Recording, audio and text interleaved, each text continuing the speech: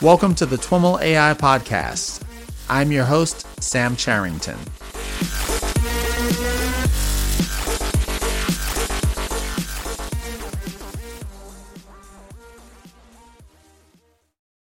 All right, everyone. I am on the line with Aaron Ma.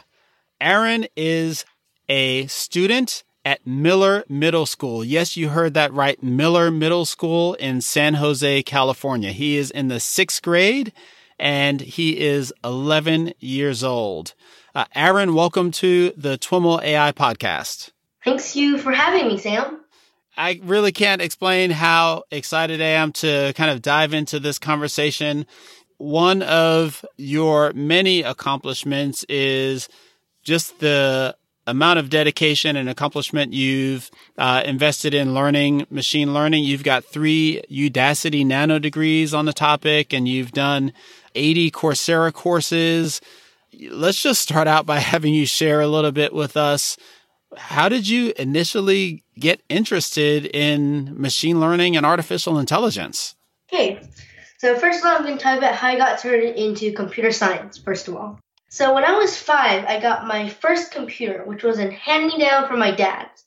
And it's an iMac 2008 with 2.4 gigahertz and 2 gigabytes of RAM.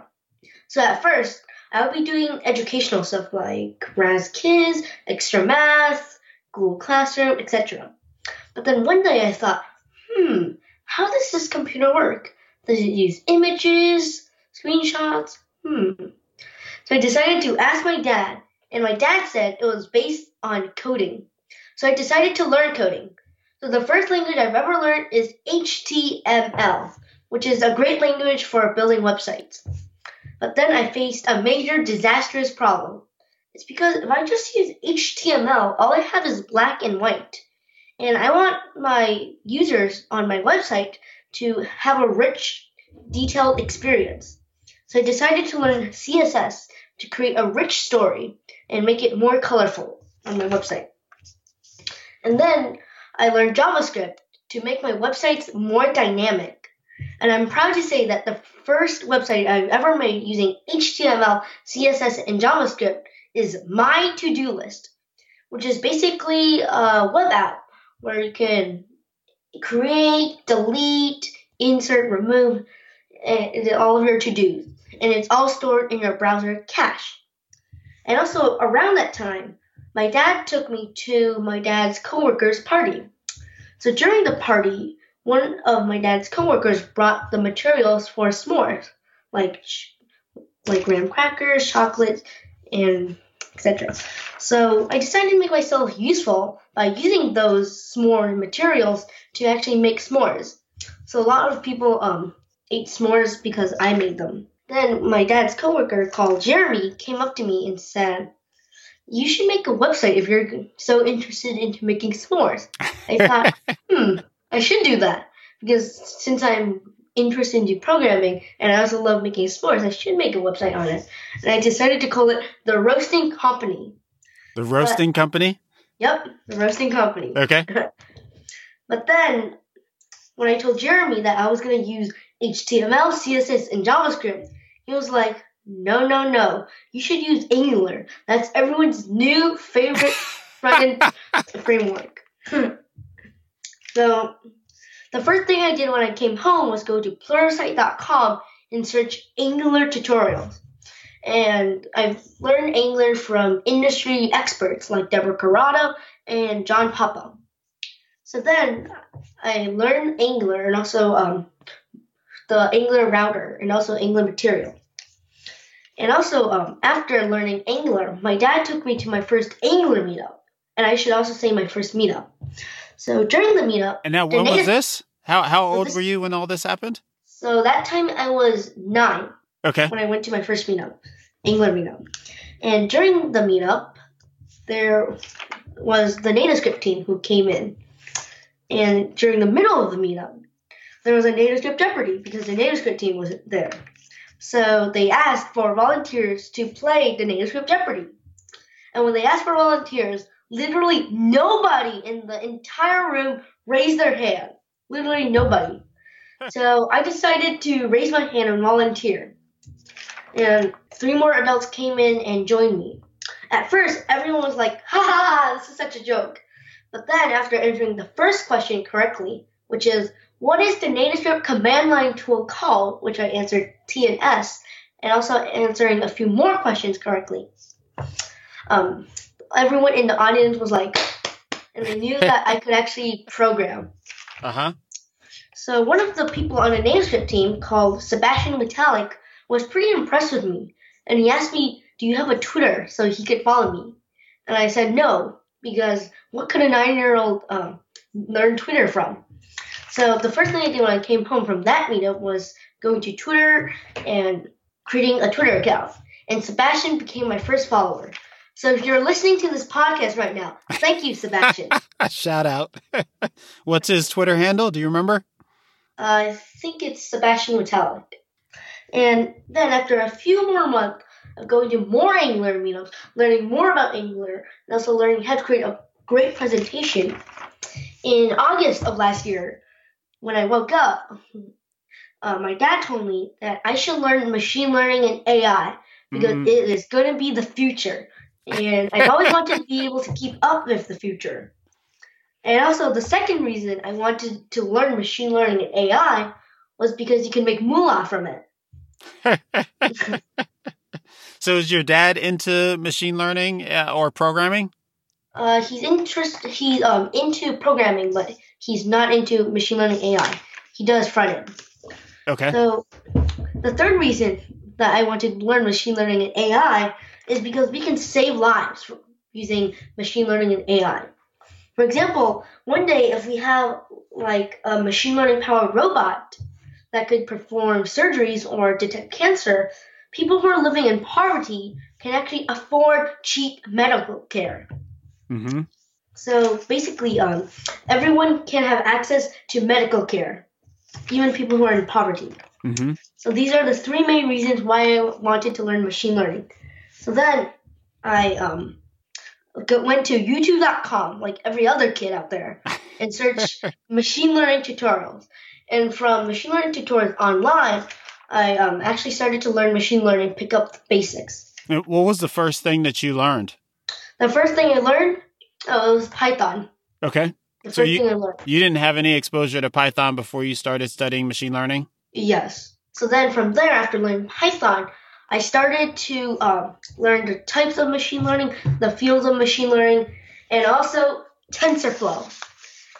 And I chose TensorFlow because it's backed by Google, it's open source and free, and has a large and vibrant community. It's in demand. It's also easy to use, compatibility across so much platforms.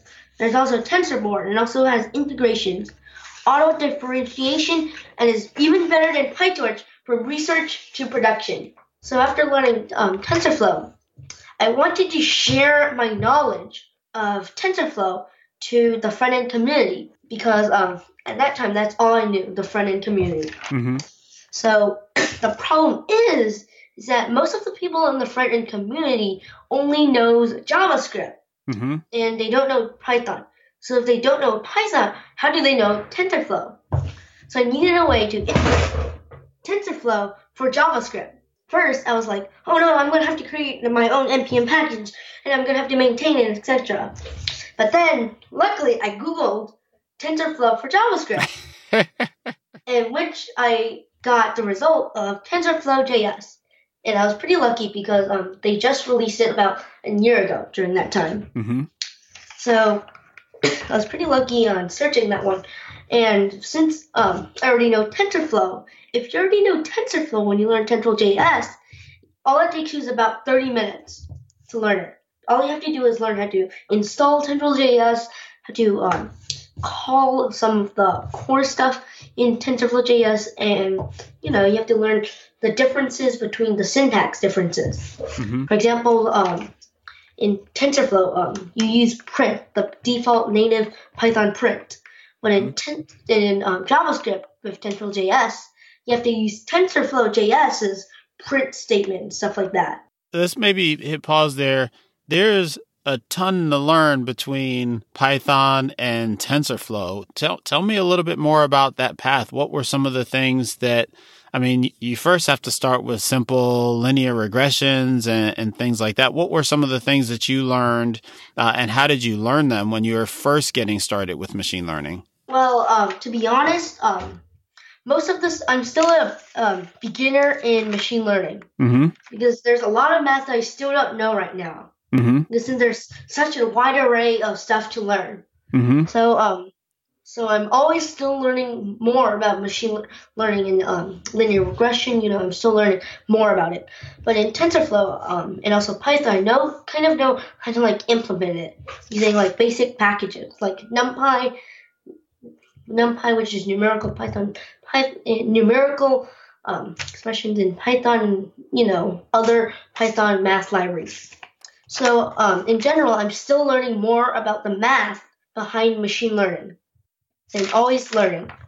So right after learning TensorFlow JS and TensorFlow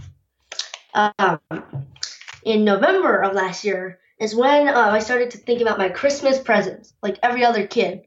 Because in November of each year, it's always close to the holiday season. And every single kid starts thinking about their Christmas presents. So I was thinking, I want to become a self-driving car engineer, but there's no place on the internet where you can learn it from. But I Googled it, and I found Google. So I found Udacity's self-driving car engineering manager program, which is the advanced level, and there's also the intro to self-driving cars, which is the beginner/intermediate. So in that time, which was last year, it's November, Udacity is like $1,200 per semester, I think. Yeah. Around that price. Okay. Although I think they already lowered it to around $160 per month now. So basically, during that time, it was pretty expensive, and I wanted to save my family some money. So I decided to basically take a look at the intro to self-driving cars to see what they're going to teach you. So basically saw what they're going to teach you. They're going to teach you Python and C++. So since I already know Python, I decided to just learn C++ to make up for the intro to self-driving cars so I can save my family some money. So after learning C++, I enrolled into the self-driving car engineer nano program. And 2 days, I think 3 days. How many courses in that nano degree program? In the nano degree program, it's not sorted by courses. It's sorted by lessons. Okay. So in a nano degree program, I think they have around like 60 lessons. Okay. Depend on your nano degree program. Got it. So about 3 days before the start of my self-driving car engineering nano degree program, I received an email from the Udacity legal team stating, "We're sorry, but due to your age that you're under 18 years old, by law, we have to legally terminate your nano degree enrollment." At first, I was really frustrated because they're like breaking my dreams because I really wanted to be a self-driving car engineer. So I Googled on the internet for Sebastian Thrun's email.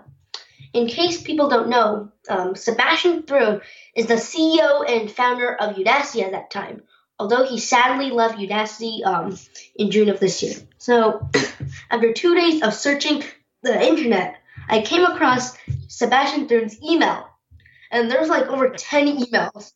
So first of all, I'm not going to send spam to him, so I'm not going to send it to all of his emails. So I decided to just send him to his Udacity email, because that's the email he most likely will check every single day.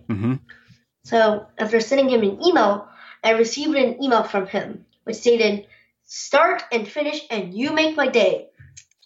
And then Gina, who's an employee at Udacity, actually CC'd the Udacity legal team, which meant that the legal team had to hire a lawyer to write a form stating that I give my child Aaron permission to use Udacity services, etc., etc. And so in January of this year, that's when I basically started the self-driving engineer nano program. So in the first term, and out of 2 terms, because Udacity sorts their content by terms. So in the first term, I learned about perception, localization, and computer vision. And although I didn't make the February deadline, I made it into the March deadline, which meant I could enroll into term 2. Mm-hmm. So in term 2, I actually learned functional safety, control, path planning, and also building a real self-driving car using the Robotic Operating System, or ROS for short. So in June of this year, June 18th, I should say, of this year, that was the last day of which I was supposed to graduate. On the morning of that day, I saw that I sent emails to Udacity's graduation team, but I still didn't receive a reply. So I decided to drive there to Udacity's headquarters.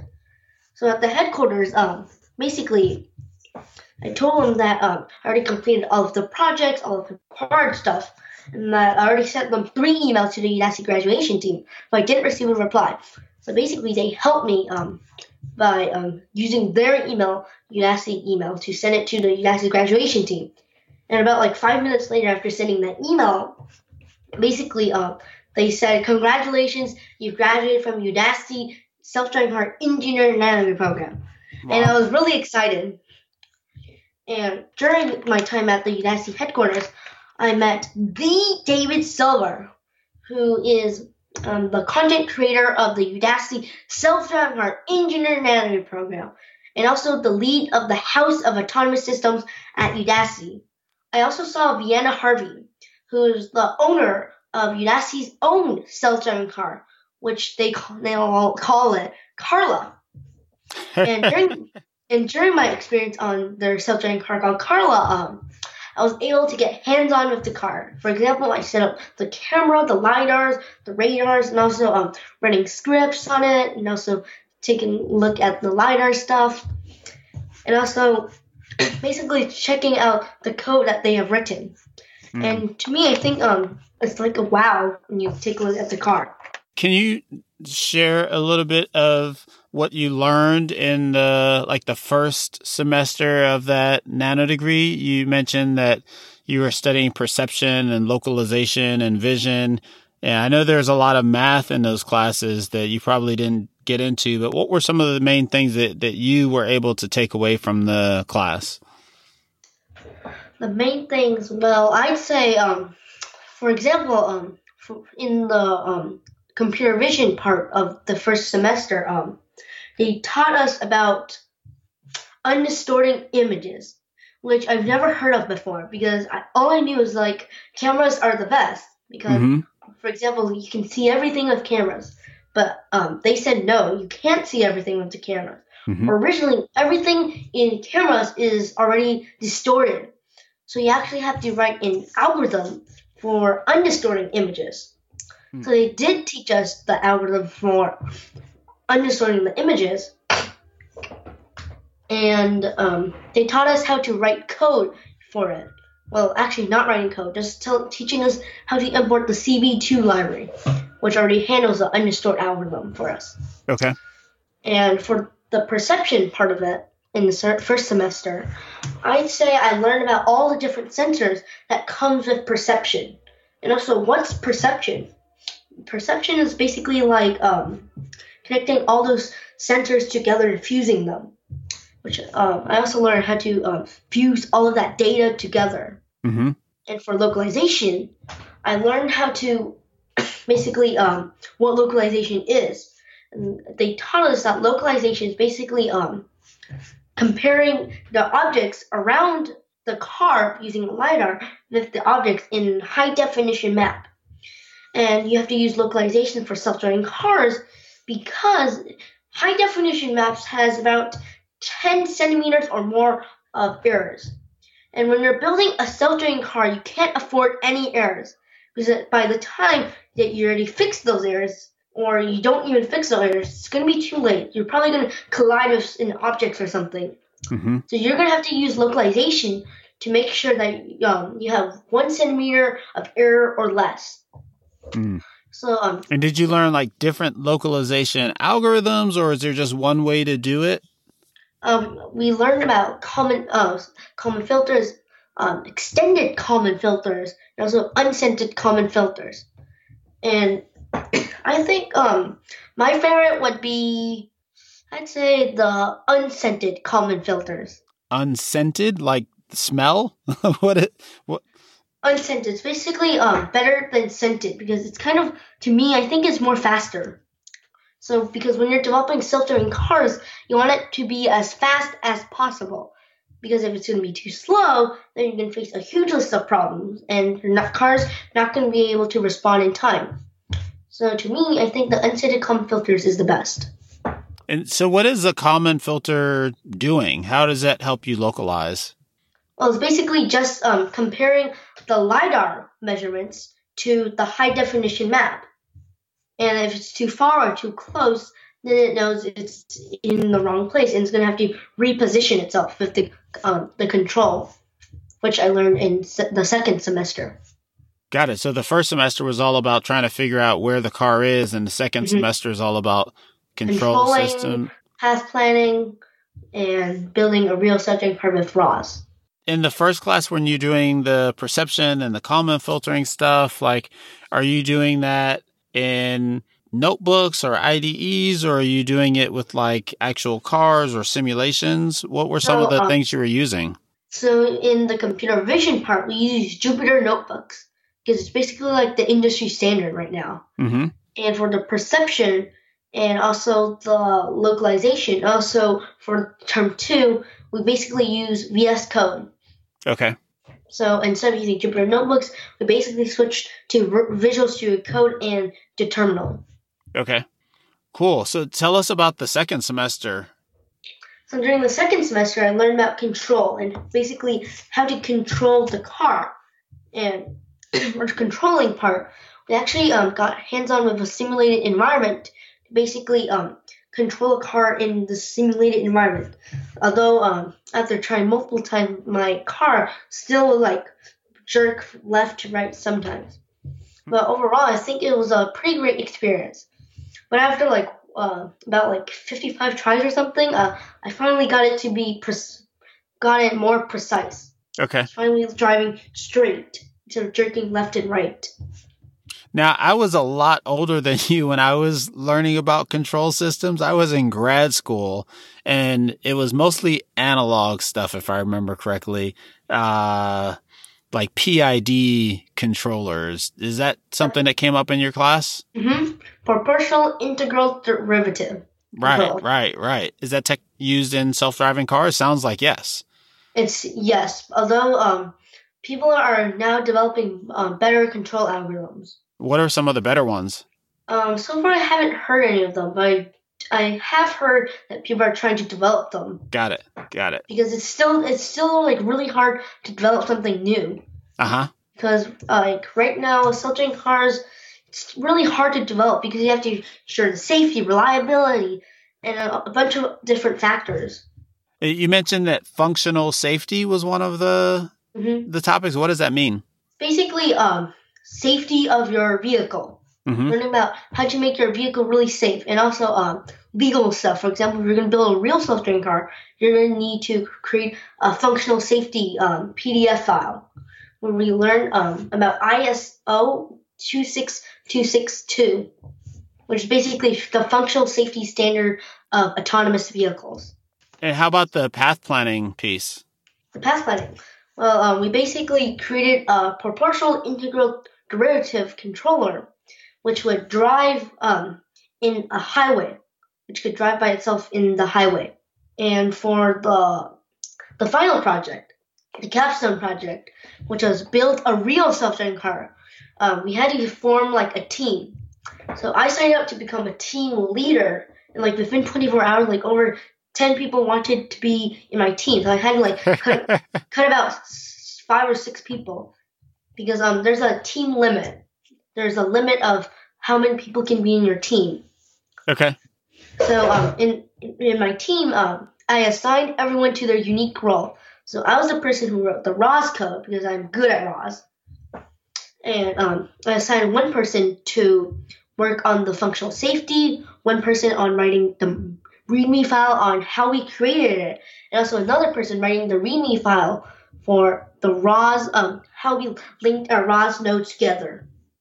So had you already been exposed to ROS prior to the Yes. course, or did you learn it in the course? I've been exposed to ROS before the course even happened. Like Okay. around February 2018. That's when I started. How did you get connected to or find out about ROS?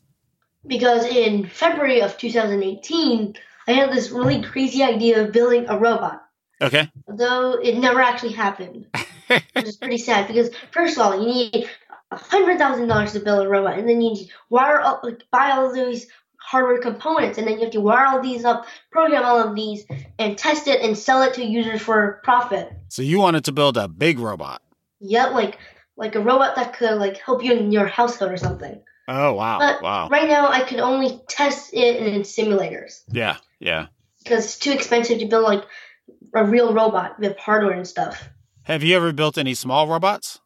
I've built a Arduino robot, Okay. but the problem is that I accidentally bought the wrong wheels, so it could only go forward. So it couldn't turn left or right, which was a bad choice in the making. I think the robots are a lot more interesting if they can turn, right? Right.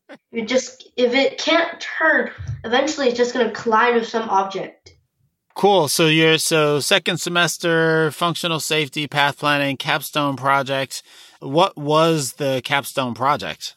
The capstone project was building a real self-driving car. Okay. That's just what Udacity likes to call it, capstone project, to make it like more engaging for people who want to enroll in the nanodegree program. Got it. And this is a simulated self-driving car, I'm assuming? Yes, all simulated because if you're building a real self-driving car with ROS, then you're gonna have to buy some sort of software ROS for self-driving cars or something. So Udacity doesn't want us to like pay for like a real self-driving car stuff. So they just basically created a simulated environment for us. And so, how did the capstone project turn out?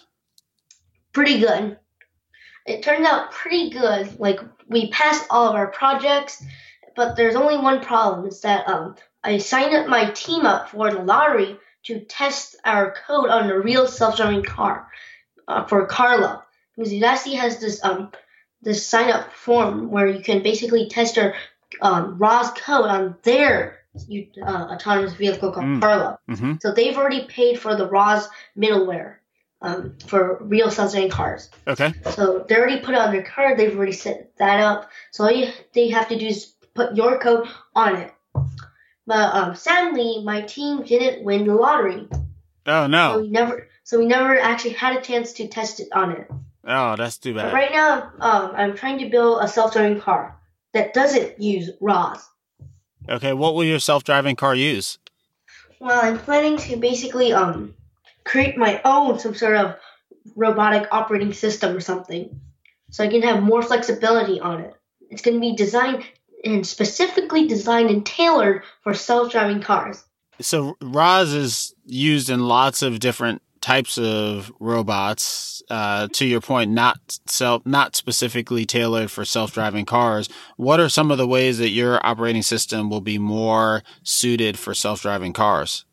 First of all, I think that I'm gonna make this self-driving car operating system that could basically fuse all of the data together, and also connect all of these nodes of these stuff together, and also make it open sourced.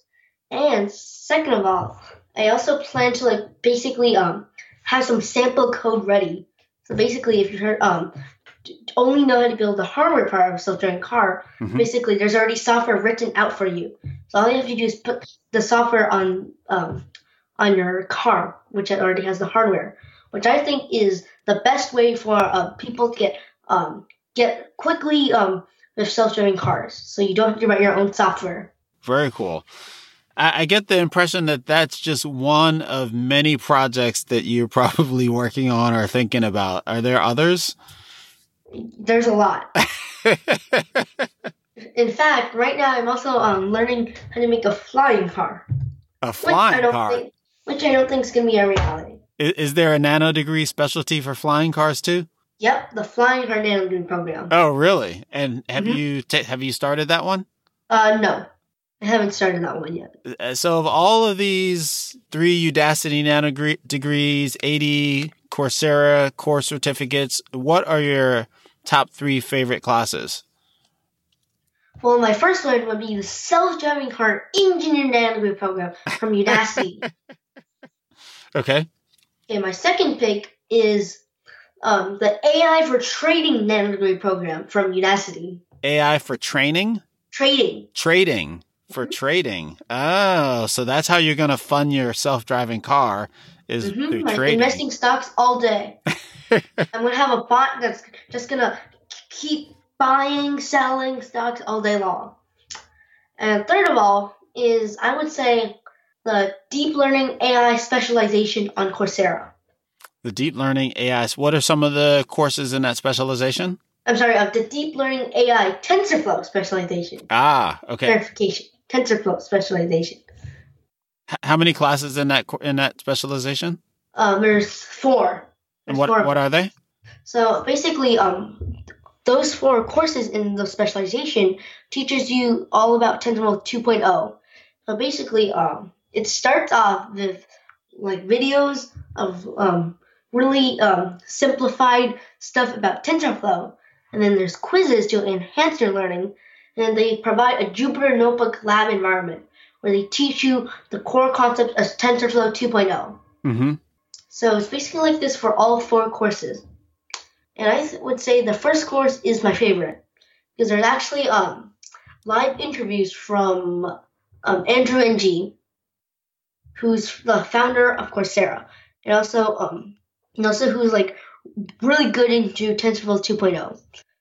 So I'm pretty inspired by him on the interviews inside the first course of the specialization. He is a very inspiring individual and contributor in this field. Absolutely. You mentioned that, you go into these courses, a lot of machine learning courses have a lot of math. Some of it is beyond your current ability.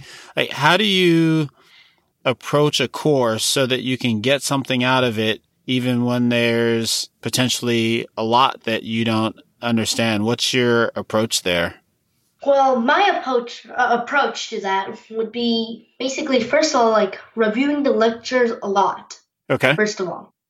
And second of all, if I don't know about the math behind it, I would try to basically learn at least how to implement it. Mm-hmm. Basically, how to implement it using some open source packages.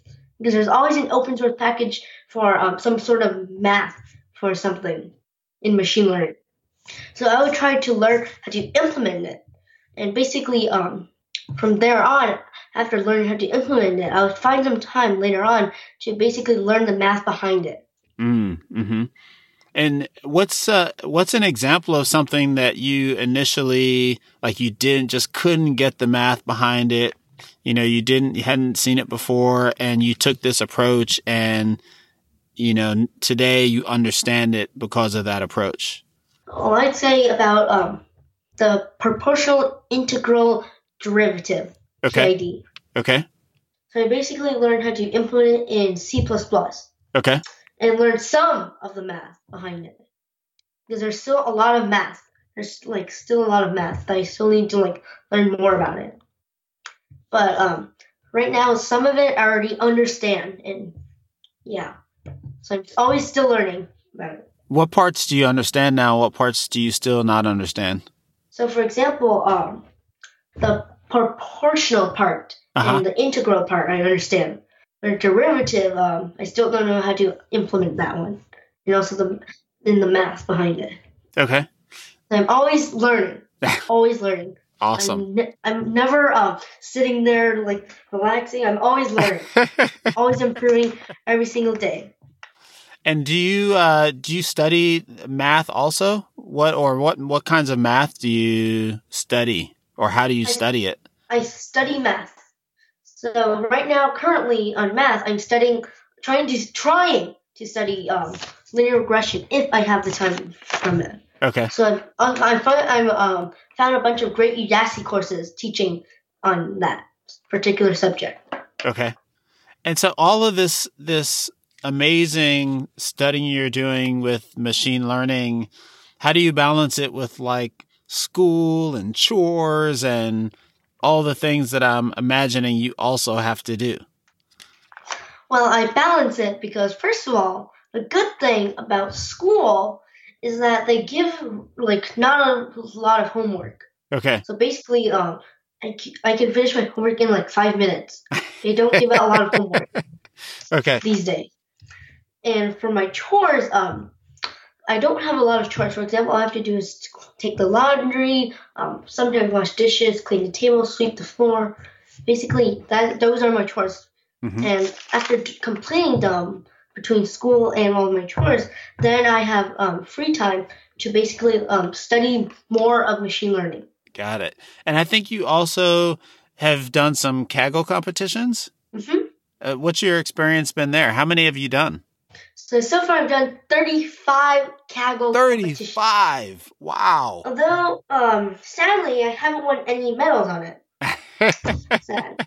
But I don't really care if I don't earn any medals or anything, because I think it's a really great learning opportunity for me. Uh-huh. Because on Kaggle, I can actually learn from my mistakes and also learn from the people who actually won the competition. Because after the competition, I go through their kernels and actually see how they implement their way of doing it. There's also another thing although Kaggle, I learned stuff from it. There's also another thing I don't like about Kaggle. For example, in the free sound audio competition, mm-hmm. which ended about 3 months ago. Yeah. So I earned number 1 on the public leaderboard with just one try. Although on the public leaderboard, I was like number 1. On the private leaderboard, I was like at the end, I'm like 393 out of 408 wow. people. And you were doing the competition while it was still active? Yes. So I already submitted before they merged. They merged from public to private. Okay. So I don't really like how they judge their competitions. Like they only release this little bit of test data set, but most of the test data set they don't release it, which I don't think is very fair. Because, for example, someone who has a really bad model on Kaggle, basically they can go top 100 or something on the private leaderboard. Because your model's bad or something, or maybe good on the unshown portion of the test data set. So that's just one of the things I don't like about Kaggle.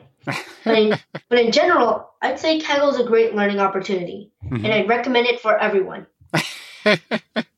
Oh, and I also forgot to mention, for people who are interested in learning machine learning but don't know where, go to kaggle.com/learn. Kaggle.com/learn, good resource for getting started? Yep, there's good resources for learning Python. Also, there's also an instructor called Alexis Cook who's really good into machine learning. And she has a bunch of machine learning courses on Kaggle. Cool. Free of charge. And also, the content is really, really good. And also, some of the courses were actually made with, in partnership with grandmasters on Kaggle. Nice. So what's your favorite type of machine learning? Well, it used to be supervised learning. Uh-huh. But now I definitely say reinforcement learning. Okay. And why do you like reinforcement learning? Well, I like reinforcement learning because you can basically do anything with it. For example, if you're training a robot and you're using machine learning for it, you don't need any data. You just use reinforcement learning, and the robot will learn from its trial and error. And after through trial and error, basically every single time it's going to be really good, and still going to be improving every single day. So basically, you're just going to have to implement your model once, and then you can sit back and relax while you see your robot doing this task that you told it to in your machine learning model. Do you know what the hard part of reinforcement learning is? What? Like figuring out what your cost function is, your optimization function. Do you get into that level of detail with it? Not yet. Okay. It's pretty awesome that you even know what it is, though. Do you have a lot of friends who know what reinforcement learning is? Not a lot. Also, online, there's not a lot of resources on learning reinforcement learning. Uh-huh. So I think for reinforcement learning, I still need to learn more about it. There's a lot of stuff I don't know about reinforcement learning. Have you done any projects with it? So far, I've only done like 2, I think. Yeah, 2. What were the projects? Which was basically finding good bananas in a simulated environment. So there's good bananas and bad bananas. Okay. So your task is to train an agent to basically find the good bananas and pick that up and put it into your basket of your good bananas. And don't collect any bad bananas. That's the first project. Mm-hmm. And the second project I did was basically train an agent to play tennis with another trained agent. Like Pong or like real tennis or some? Like basically real tennis. In a simulated environment, of course. So the simulated environment was provided by Unity. So you only have to train your agent. The other agent is provided by Unity. So you only train one agent. And there's 2 agents in the game, so the other agent is provided by the Unity app. Well, this has been such a fun conversation. It's so exciting to hear about all the amazing things you've been doing, learning about machine learning and AI. Are there any other things that you want to be sure to share with us? I would also say after my Udacity net review program, I was also really thrilled and honored to be invited by Lawrence Morney at Google's TensorFlow team. Because I became the youngest TensorFlow contributor, and I basically changed the README. But most of the README on TensorFlow's GitHub page is written by me. So I tweeted it out on Twitter after verifying that. And it was like over 300 likes and 30,000 impressions on the first day. So basically, Lawrence Morney, who's the developer advocate for the Google's TensorFlow project, basically invited me to Google's TensorFlow team to basically learn the ins and outs of how they develop TensorFlow, and also have a chit-chat on the future of TensorFlow. I'm also recently been really honored to be invited by Cruise to Cruise headquarters. So in case you don't know, Cruise is basically a self-driving car company and is based in San Francisco. Yeah, I actually interviewed the head of machine learning and AI at Cruise at a conference that I recently did. Very, very cool guy. You should listen to that interview. The TwimL AI conference? The TwimLCon conference, yep. I see. So at Cruise, I basically got to meet a bunch of really smart engineers and talked about how they developed their self-driving cars, and also about how they create their hardware and their sensors. Okay. So overall, I think it was a really great learning opportunity for me. Awesome. You know, I can't believe I almost forgot to mention this. You've also founded a whole bunch of companies: Firebolt Space Agency, Dopey Lopey, and Snap Auto. What are these companies? So I don't work on Dopey Lopey or Firebolt Space Agency anymore. Okay. So right now I'm only focusing on Firebolt Inc. and Snap Auto. The Firebolt Inc. is a machine learning / AI company that basically does machine learning for humans. So it uses machine learning to improve human lives. For example, one of the projects I'm working on in Firebolt right now is called Project Aurora, which is scheduled to be the first beta version is scheduled to be released in around July of 2022. So Project Aurora is basically a way of an online website, which I'm developing right now, where it can predict cancer. So for example, if you don't know if you have skin cancer or not, take a photo of that piece of skin that you think that might have skin cancer and upload it to Project Aurora's website. And then it's going to tell you if you have skin cancer or not. This is one of the things that I'm working on at Firebolt. Okay. And Snap Auto is basically a company which focuses on autonomous stuff. Anything that's autonomous. Okay. Like, for example, flying cars, autonomous vehicles, robotics, anything that's autonomous, because I love autonomous stuff. And is it kind of just you working on this, or do you have a team working with you on these companies? On Snap Auto, I'm the only person because not a lot of people know self-driving cars, flying cars, or robotics. Okay. Which is a problem. So I absolutely. can work on it myself. But for Firebolt Incorporation, I have a team. So I have my dad, me, and also one of my friends. Very cool. Very cool. Thank you.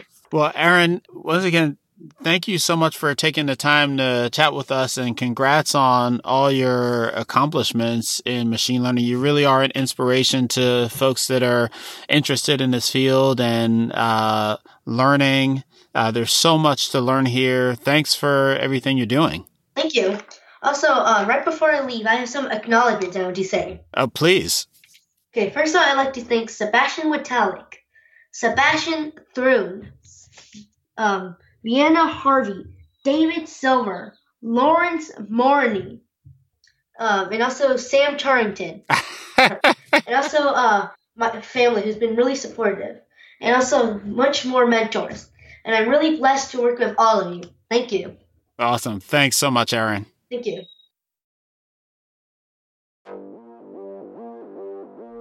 All right, everyone, that's our show for today. To learn more about today's guest or the topics mentioned in this interview, visit twimlai.com. Of course, if you like what you hear on the podcast, please subscribe, rate, and review the show on your favorite podcatcher. Thanks so much for listening, and catch you next time.